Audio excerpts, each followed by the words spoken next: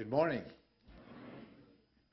We have a special day today for young Adrian, and we're going to dedicate him to the Lord this morning. And I welcome his family. He has a large family, his grandma, grandpa, and we are welcoming them in the name of the Lord Jesus Christ. We're happy to have you. I want to read a couple of verses before we dedicate Adrian to the Lord. It's found in Deuteronomy chapter 6, verses 1 and 2. Deuteronomy chapter 6, verses 1 and 2.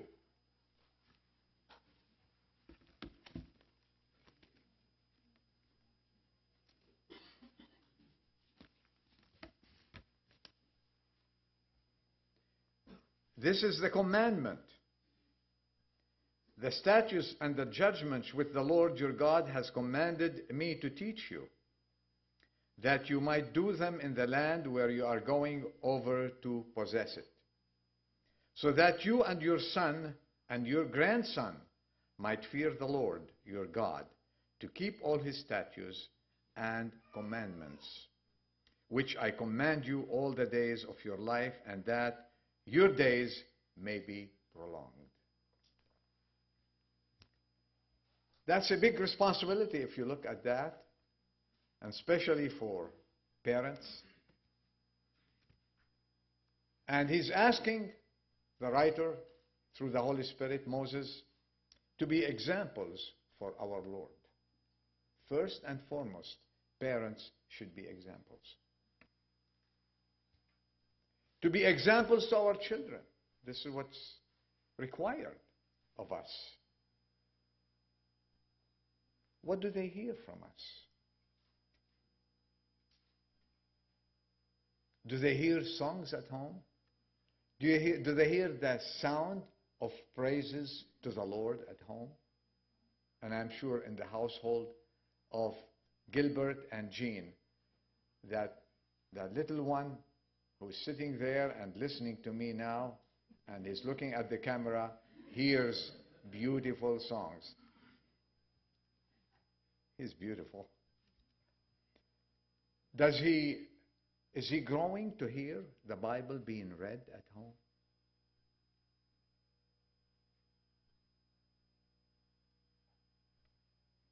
Is he attending church regularly? I can say with all my heart that Adrian is attending church regularly. And who's responsible? The children, the parents. And who do they look for? The parents. Who sets the examples? The parents. And thank God for these godly parents. May God bless them. We teach them everything. I remember my dad was very keen on us going to church every Sunday. And he was keen on us to also pay our tithing. I wasn't working. I was a little boy, and so on. He used to line us up, my two sisters and I, at the door on Sunday morning before we go to church, and give us an equivalent to a nickel each. And I used to go to church holding it in my hand like this, waiting for the plate to come by, and so, it goes down like this. And my two sisters. I learned that from my parents. And I'm sure he's learning. And all other things, until I grew up and accepted the Lord Jesus Christ as my Savior. We have a great responsibility as parents, to train him in the way of the Lord. What do we read here? In verse 7, I want to read it to you. Don't have to open it. And you shall teach them diligently to your sons these precepts. You teach them diligently to your sons, and shall talk to them when you sit in your house, when you walk by the way, and when you lie down, and when you rise up. You say, you're carrying it too much. It's not me. And you shall bind them as a sign on your head, and they shall be as frontals between your eyes on your forehead. And you shall write them on the doorposts of your house and on your gates. In other words, everywhere they go, they will see a sign of Jesus Christ. Even if they look at the wall, would they see something written on the wall that refers to the Bible? A verse? There's nothing wrong with have verses at home. So when he grows up, he will see that. I have heard parents say that they don't want to force their children to go to church. I've heard that. Because they were forced to go to church. They want their children to make the choice when they grow up and choose for themselves. Let me tell you one thing. 18 years when you leave them to choose for themselves to grow up, after 18 or 20 years, when they grow up, going to church will be so difficult for them. And guess what? They will have a choice between the football game at 10 o'clock or church at 10 o'clock. And guess what they will choose? The football game. If they make their choices, we have to teach them and to make choices for them now. When they grow up, they will not depart from them. Did you get the point? So, I am not going to force them. This is no go, Gilbert. Force the children. My dad used to force us. Did I ever regret it? I'm a servant of the Lord. And I'm privileged to be a servant. And bring them to church and force them to come to church. Their eternity is dependent on the example you set before them. That's all. If they are without any example of God in their youth, where they're growing up, they will usually not make the right choice in adulthood. This is the time when you teach them. And our passage that I read, it tells us that we need to train them. Train them when you sit. Train them when you walk. Train them when you lay down. Train them when you get up.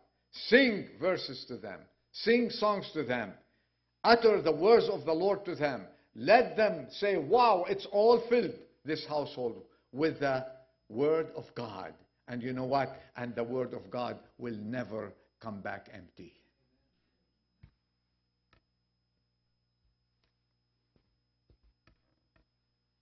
You have a plan. Each family has some plans for their children. What are your plans?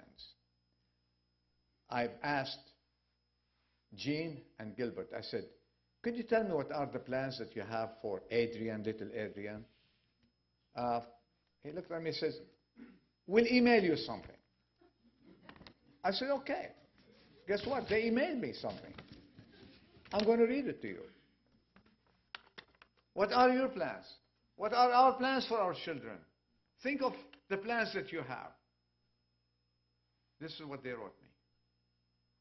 First, for him to learn about Jesus at an early age. Is that a plan? I think this is a good plan. If possible, at the start of his life. 2, for him to accept Jesus as Lord and Savior into his heart at an early age. Do you say amen to that? Amen. 3rd, for him to surrender everything to the Lord at an early age. Thank you for that. Amen. 4th, for him to be the servant the Lord intended him to be. 5th, and last but not certainly not least, for him to love the Lord with all his heart, mind, body, and soul, more than anybody or anything in this world. And guess what? Is he going to grow to be a man of God? With that plan, with this foundation, though his mother is a doctor, his father is a computer specialist, they didn't say, I want him to be like mom or dad. No, I want him to be like the Lord. This is the plan. And with this plan, Adrian will never lose, will never fail. The Lord will bless him, and the Lord will grow him, and the Lord will bless his parents because they helped him to grow on the right foundation, the Lord Jesus Christ. Let's come up here and dedicate Adrian.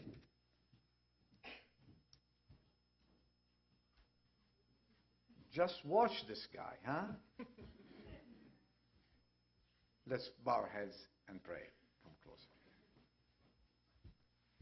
Our Father, we are thankful and we are amazed at your gift to us, the little children, that when our Lord Jesus Christ was here on earth, he took them and put them on his lap and pressed them to his heart and called for them to come unto him, for to such as these is the kingdom of God. We thank you for Gilbert and we thank you for Jean, that they wanted to dedicate their child, their only son, give him to you. And there's no better place to place him than your own hands. We place him there and we ask you to grow him and to give him grace as he starts growing, to know you early in his life. This is the plan. This is the desire of his parents, and will be a man of God as he grows in this world. Bless him and bless them. In Jesus' name we ask and pray. Amen. God bless him. He'll be a man of God.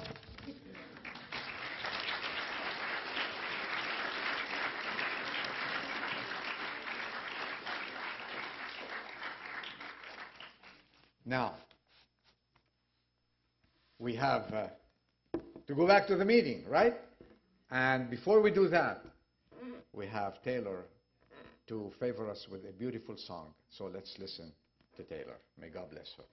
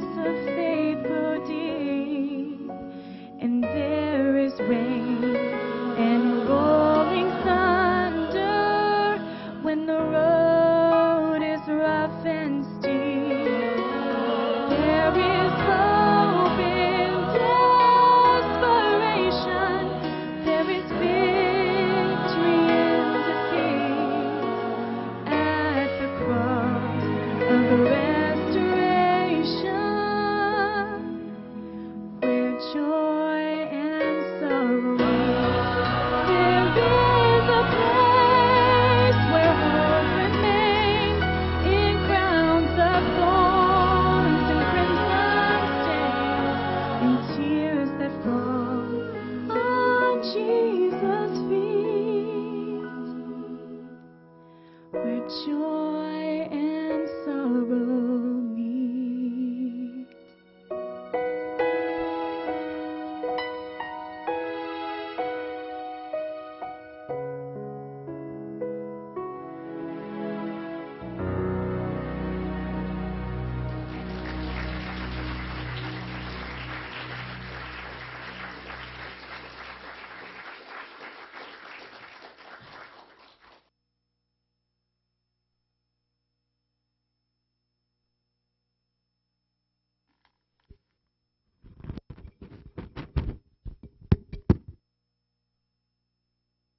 You can't hear me now, you will.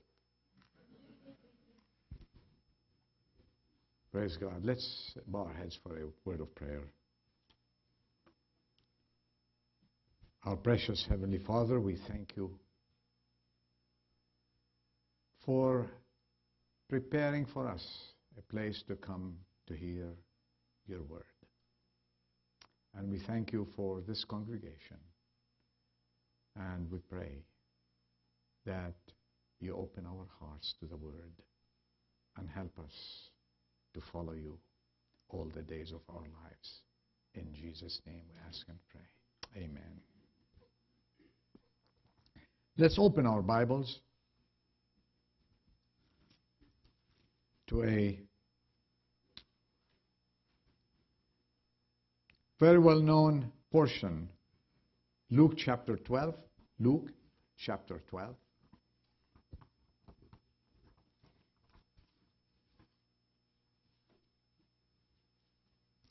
Verse 16. Luke chapter 12 and verse 16. And Jesus told them a parable saying, the land of a certain rich man was very productive. And he began reasoning to himself, saying, what shall I do, since I have no place to store my crops? And he said, this is what I will do. I will tear down my barns and build larger ones. And there I will store all my grain and my goods. And I will say to my soul, soul, you have many goods laid up for many years to come. Take your ease, eat, drink, and be merry. But God said to him, you fool, this very night your soul is required of you. And now, who will own what you have prepared? Who will own what you have prepared?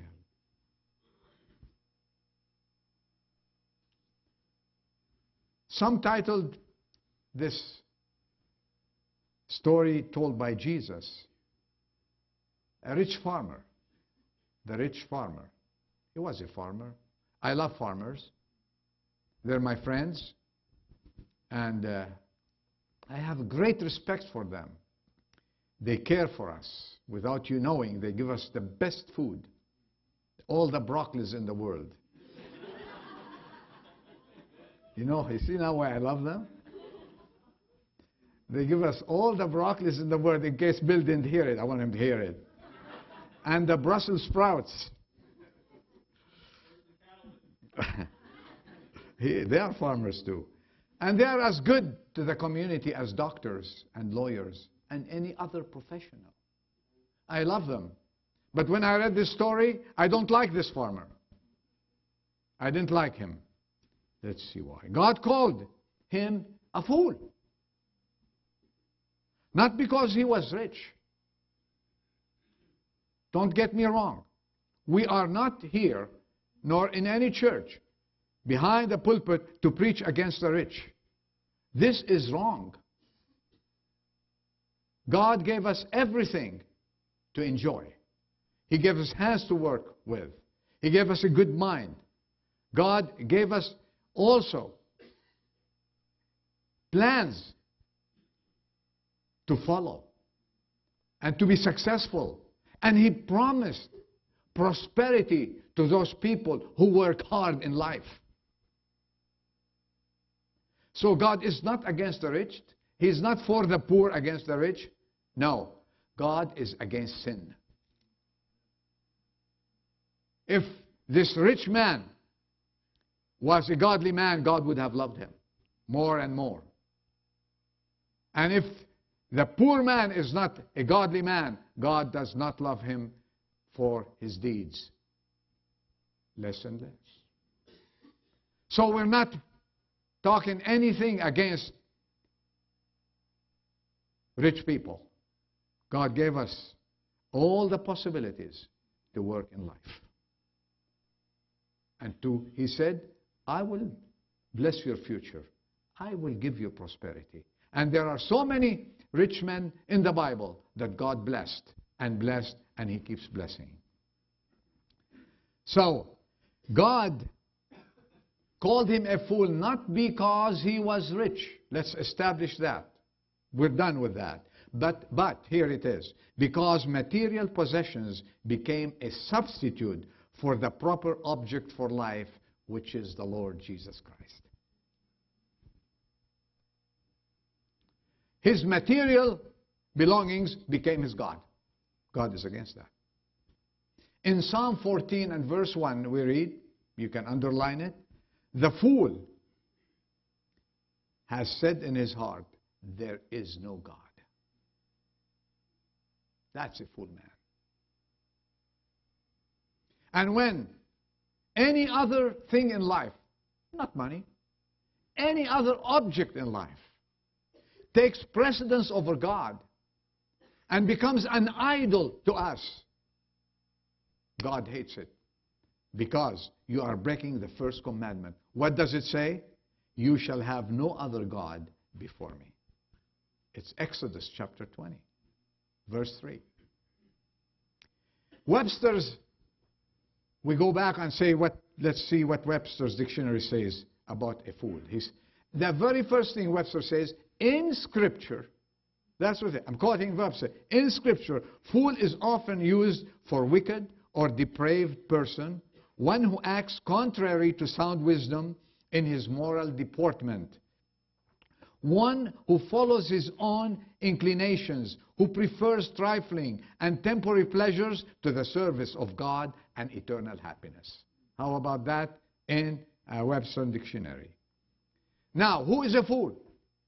But ask me. A fool is, in the Old Testament sense, I studied that, is he who rejects the knowledge and precepts of God as a basis of life. Did you get that one?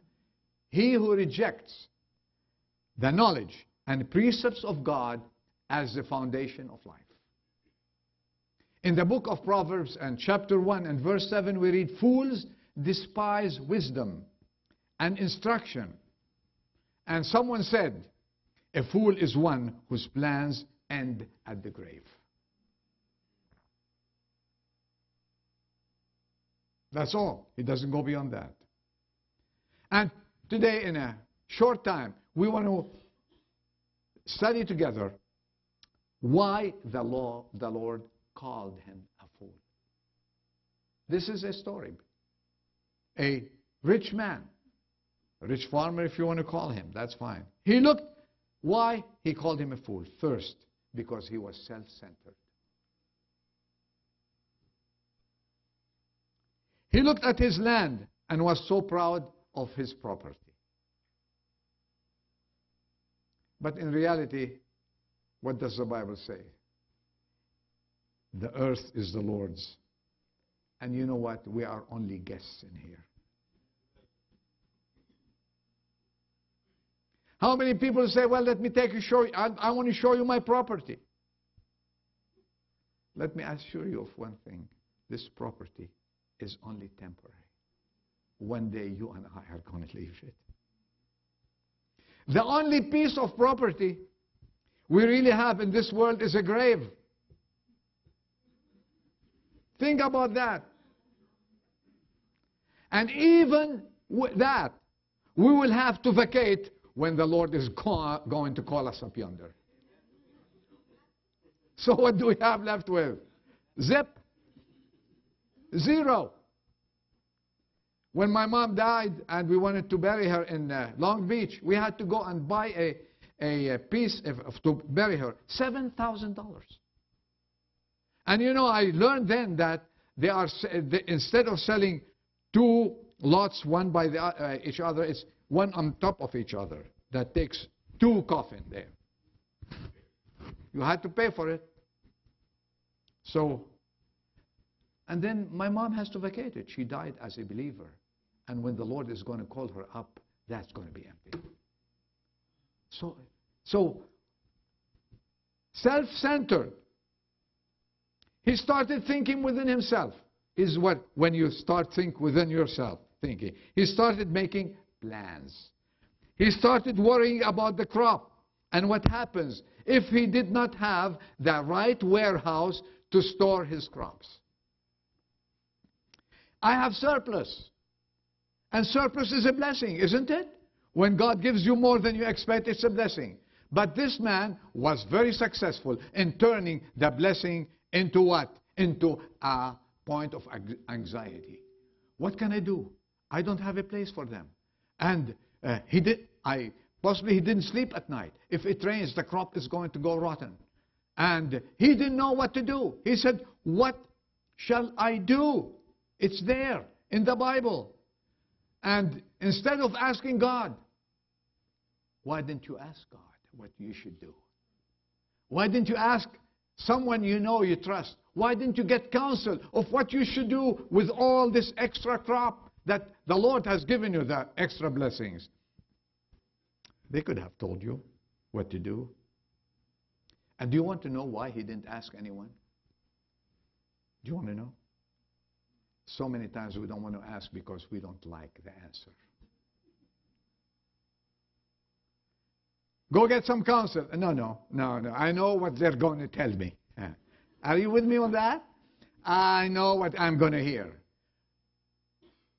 If he asked God, God would have told him, hey, get your children, get some of your friends, get some extra, get some of this blessing and share it with others. Why don't you send some to the temple down there and go look at the priest and give them something? And give the poor. And share what God has given you. No. He was me, myself, and I. He voted for these three, and no one else will profit. Don't you think he was self-centered? Selfish. About 12 times, if you notice, in this little portion that we read, he says, I, me, and my. Count them. How much everything in his life resolved about self. And believe me, folks, instead of saying, oh, what a fool man he is, let's look a little bit at ourselves. Let's look around us a little bit. Isn't it the scene we see with many people around us? I tell you, Christ should be the center of our lives. He should be the center of our thoughts. He should be first in our lives. Is he first in your life? Then, others second. And lastly, should be self. Remember that. Biggest mistake. Secondly, he took for granted that time is at his disposal. Verse 19, he says, I will say to my soul, soul, you have many goods laid up for many years to come. Time and I are friends. You know what? Time is running against all of us. And I have news for you. You young ones and more matured people, we're not growing younger, we're growing older. I'm not popular today, I know. Time runs against us. And we cannot put our hand and grasp time. It's not ours. He was mistaken until God came to him and said, I need to tell you something.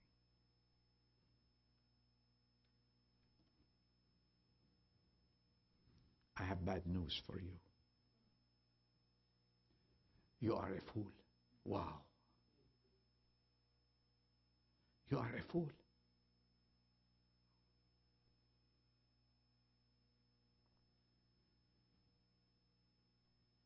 This very night, your soul is required of you, the Bible says. And now, who will own what you have prepared?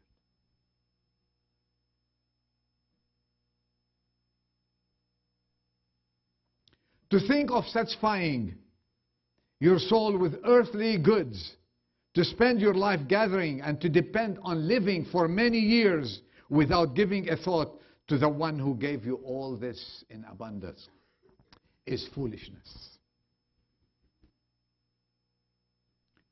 You see, man's soul, so to speak, is only lent to him. Think about that. And one day, you and I will have to surrender our soul to the one who gave it. You don't own it. You'll have to give it at the first call.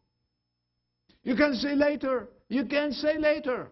When he knocks at the door, he says, I am coming to take your soul. You cannot say later.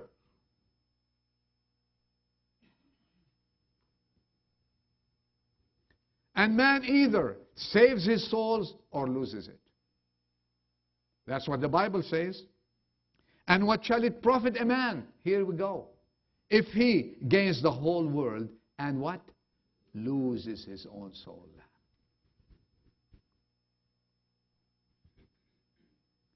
And one day, I tell you one day, as it happened with this rich man, one day the messenger of death is going to be commissioned by God, go knock on the door and require his soul for you.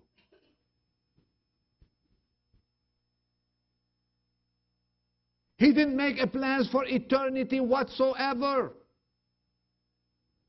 He took time. I will live as long as I want. It seemed so. He never thought that he belonged to God. God was never in his plan. It's good to prepare. Friends, it's good to prepare. I used to watch my mom in around September, October. They used to have a women's party to put in jars all kinds of things, you know, canning they used to call it. All the fruits of the summer to can them for the winter. They don't do it anymore because now the supermarkets do it for us. They used to. My grandpa used to can everything and put them in a special place, meat and all, everything for the winter. Planning is not bad. Planning is good. Having plans for your future is good, but don't worship them. Don't live for them. Having a 401k is great, and keep adding to it and encourage you to take the maximum, but don't live day and night looking at it, and it becomes your God. I know of a woman. She used every Monday morning to go all around Danville. She's still alive, to my knowledge. And take, you know, when you used to have those little booklets for your savings. Now, you know, you can look at it in the internet and so on and so forth. Little booklets. She take the booklets to go to 7 banks every Monday morning to see how much her money made last week. I withhold her name and her husband's name. She's growing with dementia now. And all her money, all the money in the world, cannot save her and cannot give her one normal day of life.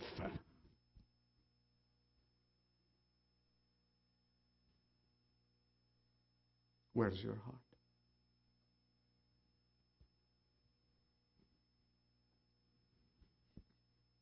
Tomorrow. I'm preparing for tomorrow. Fine if you live. But if you give tomorrow to God, it's better for you and for me. Bear in mind, this tomorrow is not ours. This farmer laid up for many years, he said, many years to come. But listen to the word of God. In James, what he says, come now. You who say today or tomorrow, come now. We shall go to such and such city, says it, this is it, and spend a year there and engage in business and make a profit.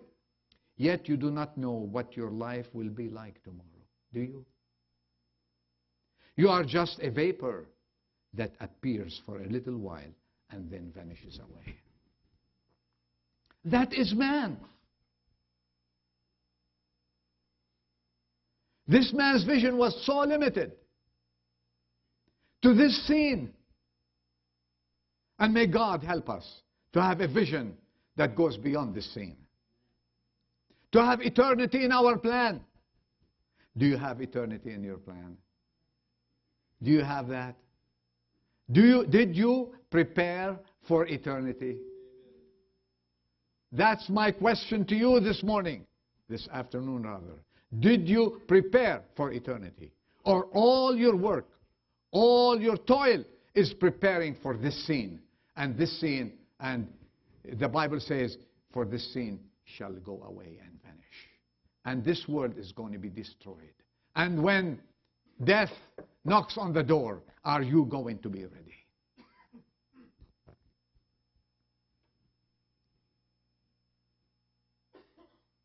He calculated time here, but not for eternity. He thought of self.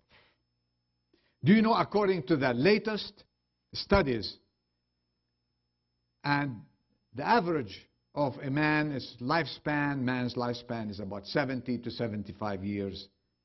And the study says that 8 years is spent in amusements. 6 years at the dinner table. 5 years in transportation. 4 years in conversation. Can you talk for 4 years? Not so like that. I don't. Okay. But these are statistics. 3 years sick. Less than 1 year for God. That is if a person attends 90 minutes of church service every Sunday and prays for only 10 minutes a day. The rest, sleeping, working, and doing other chores.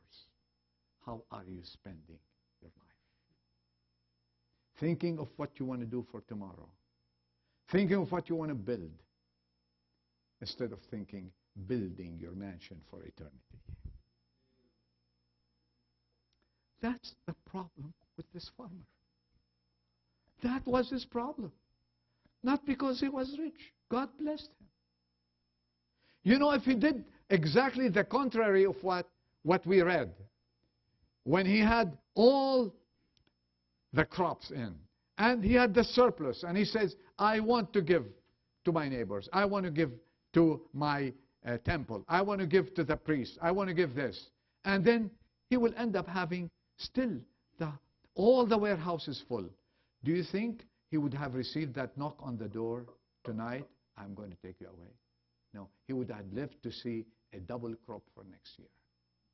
Trust me on that. And I want to ask you a question. Ever since you're starting honoring your God with your life, with your service, with your money, with your children, with your wife, with your job, honoring Him in everything you have, tell me, are you a richer Christian today than yesterday or not? Answer me and answer the Lord. Why are you so stingy giving the Lord your life? He's asking you, give me your life. Give Him all. Not the extra crop. Give Him all. R.G. Letourneau, one of the greatest engineers. By the way, he built Crow Canyon. I have the book on him. With Kaiser Industries, he paved all the way Crow Canyon Road that takes you there. R.G. Letourneau. There are some big equipments now, building equipments. It has Letourneau on them if you see them. This is the man. He started giving the Lord 10%. His dad taught him. And then he ended up because he had so much money, giving the Lord 90%. And he writes in his book that I read, he says, I didn't know what to do with that 10% that was left for me.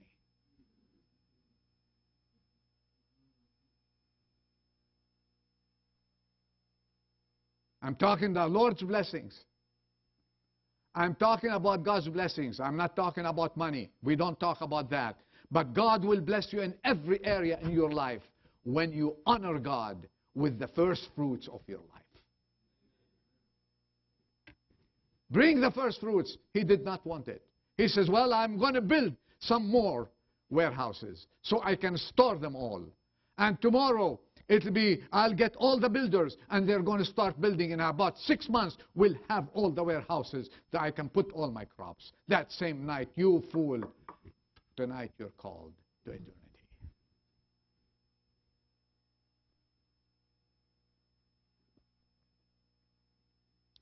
What was his purpose? What was his plan?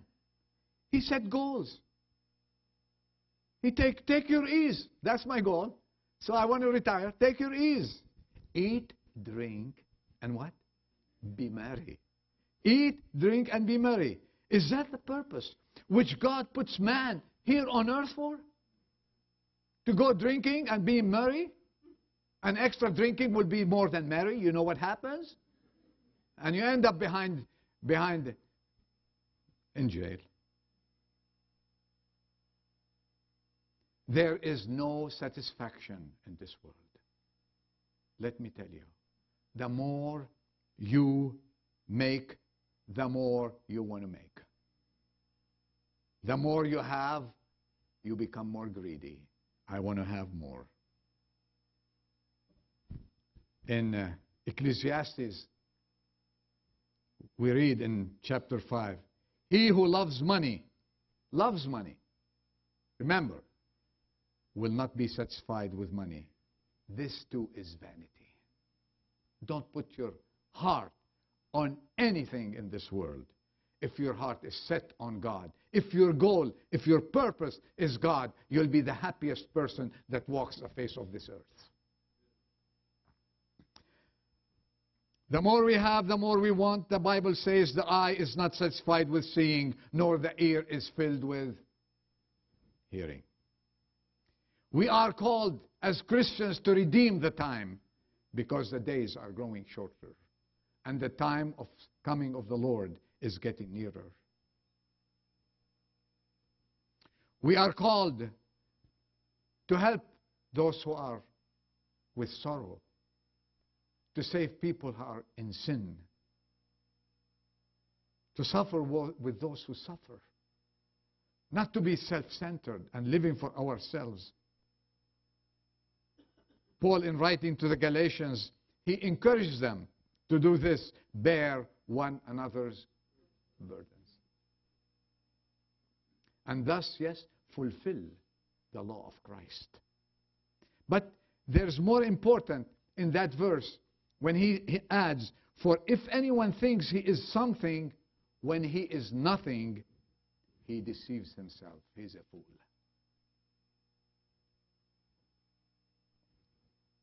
Christians say, oh, but we want to enjoy it. We want to eat and drink Coca-Cola and be merry. Instead of giving you the wrong, they go drink and be merry. Instead of eating, drink, and merry, we want to enjoy it. Stop for a second with me. There will come a time when we shall truly eat, drink, and be merry with our Lord and Savior. And this time is coming soon. Amen to that? He is coming soon. There will come a time when you have seen when the banquet will be that eyes have not seen nor ears have heard. Are you going to be there? This is the question. Or you're going to end up like this farmer, 6 feet under. Are you going to be there?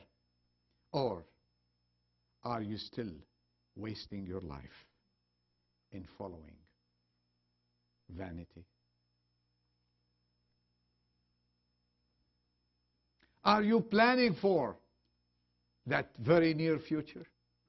You know, all signs are pointing toward the coming of Christ. And what are you doing?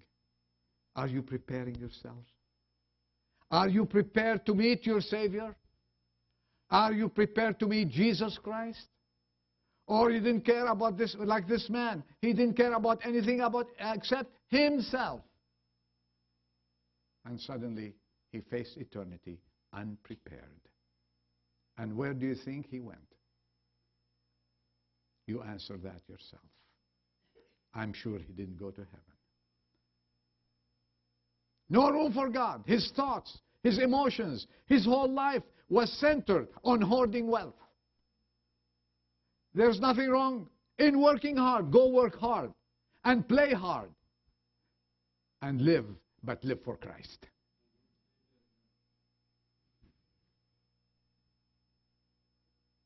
My fruits, my goods, my life, me, is empty life that only considered self and no one else. Vain and fruitless. You find yourself stressed. Oh, I have to go to church Sunday. Are you going to come to church with a smile? Or, wow, this is Sunday, we're going to church. Or do we have to get early to come here at 10 o'clock? Thank God it's not 9 o'clock. Come on. There are some churches that start at 9. We don't. We start at 10. Do I have to do that? Are you? Or says, I can't wait for Sunday morning. I'm going to go and meet my Jesus Christ. And meet the men and women. And meet the family. And be with them. This is my family. This is the family. If I tell you I have friends outside this, I'd be lying to you. All are gone. When Jesus came in, he changed everything. Have you been doing something for Christ lately? This is what counts. We're nearing the end of that message. Are you doing something for Christ? Or you're like this man. He was doing everything for himself. Busy with building plans. Where do you place God in your priorities? Is he number one? Praise God. If he's number one, congratulations. You passed the test. The Bible says, seek first what? The kingdom of God. And all what? These things. The job, the money, the 401k, what else? Count them. All these things, what? Shall be. You will not be in want. As long as the Lord is your shepherd, you shall not be in want. Remember that.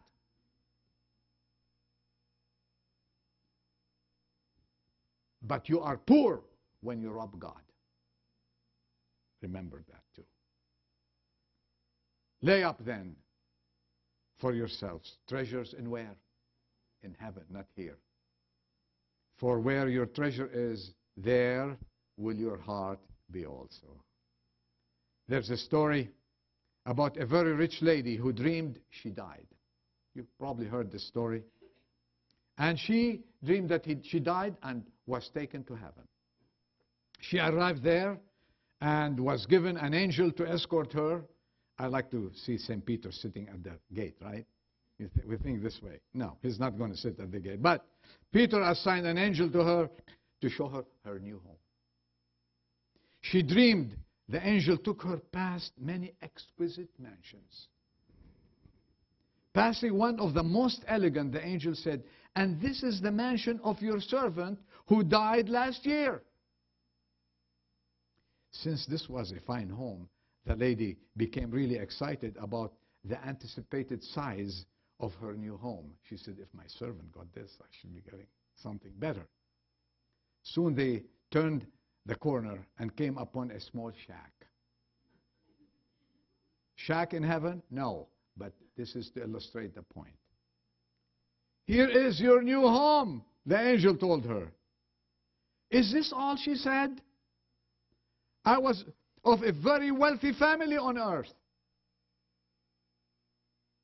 Well, the angel explained. This is all you sent up.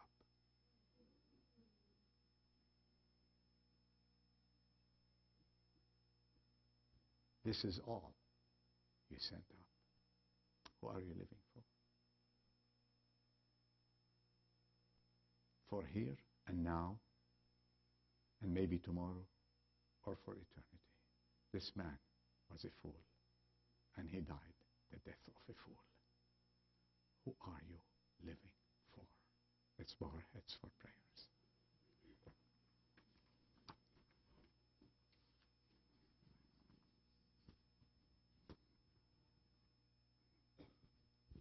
Time to reflect, isn't it? It's sobering. If you are a Christian and you haven't been putting God first in your life, I ask you this very morning, rather this afternoon, to change your priorities and say, Lord, help me to have you first in my life. If you haven't been saved and you have been living for this scene, this world, I ask you this afternoon to say, Lord, I want to live for eternity. Change my priorities. Change my life. Save me. Help me to take you as my Savior. I want you to be first in my life. While sitting in your seat and pray this prayer, Lord Jesus, as an unsaved person, Lord Jesus, help me to live for you. Save me and change me and give me a new hope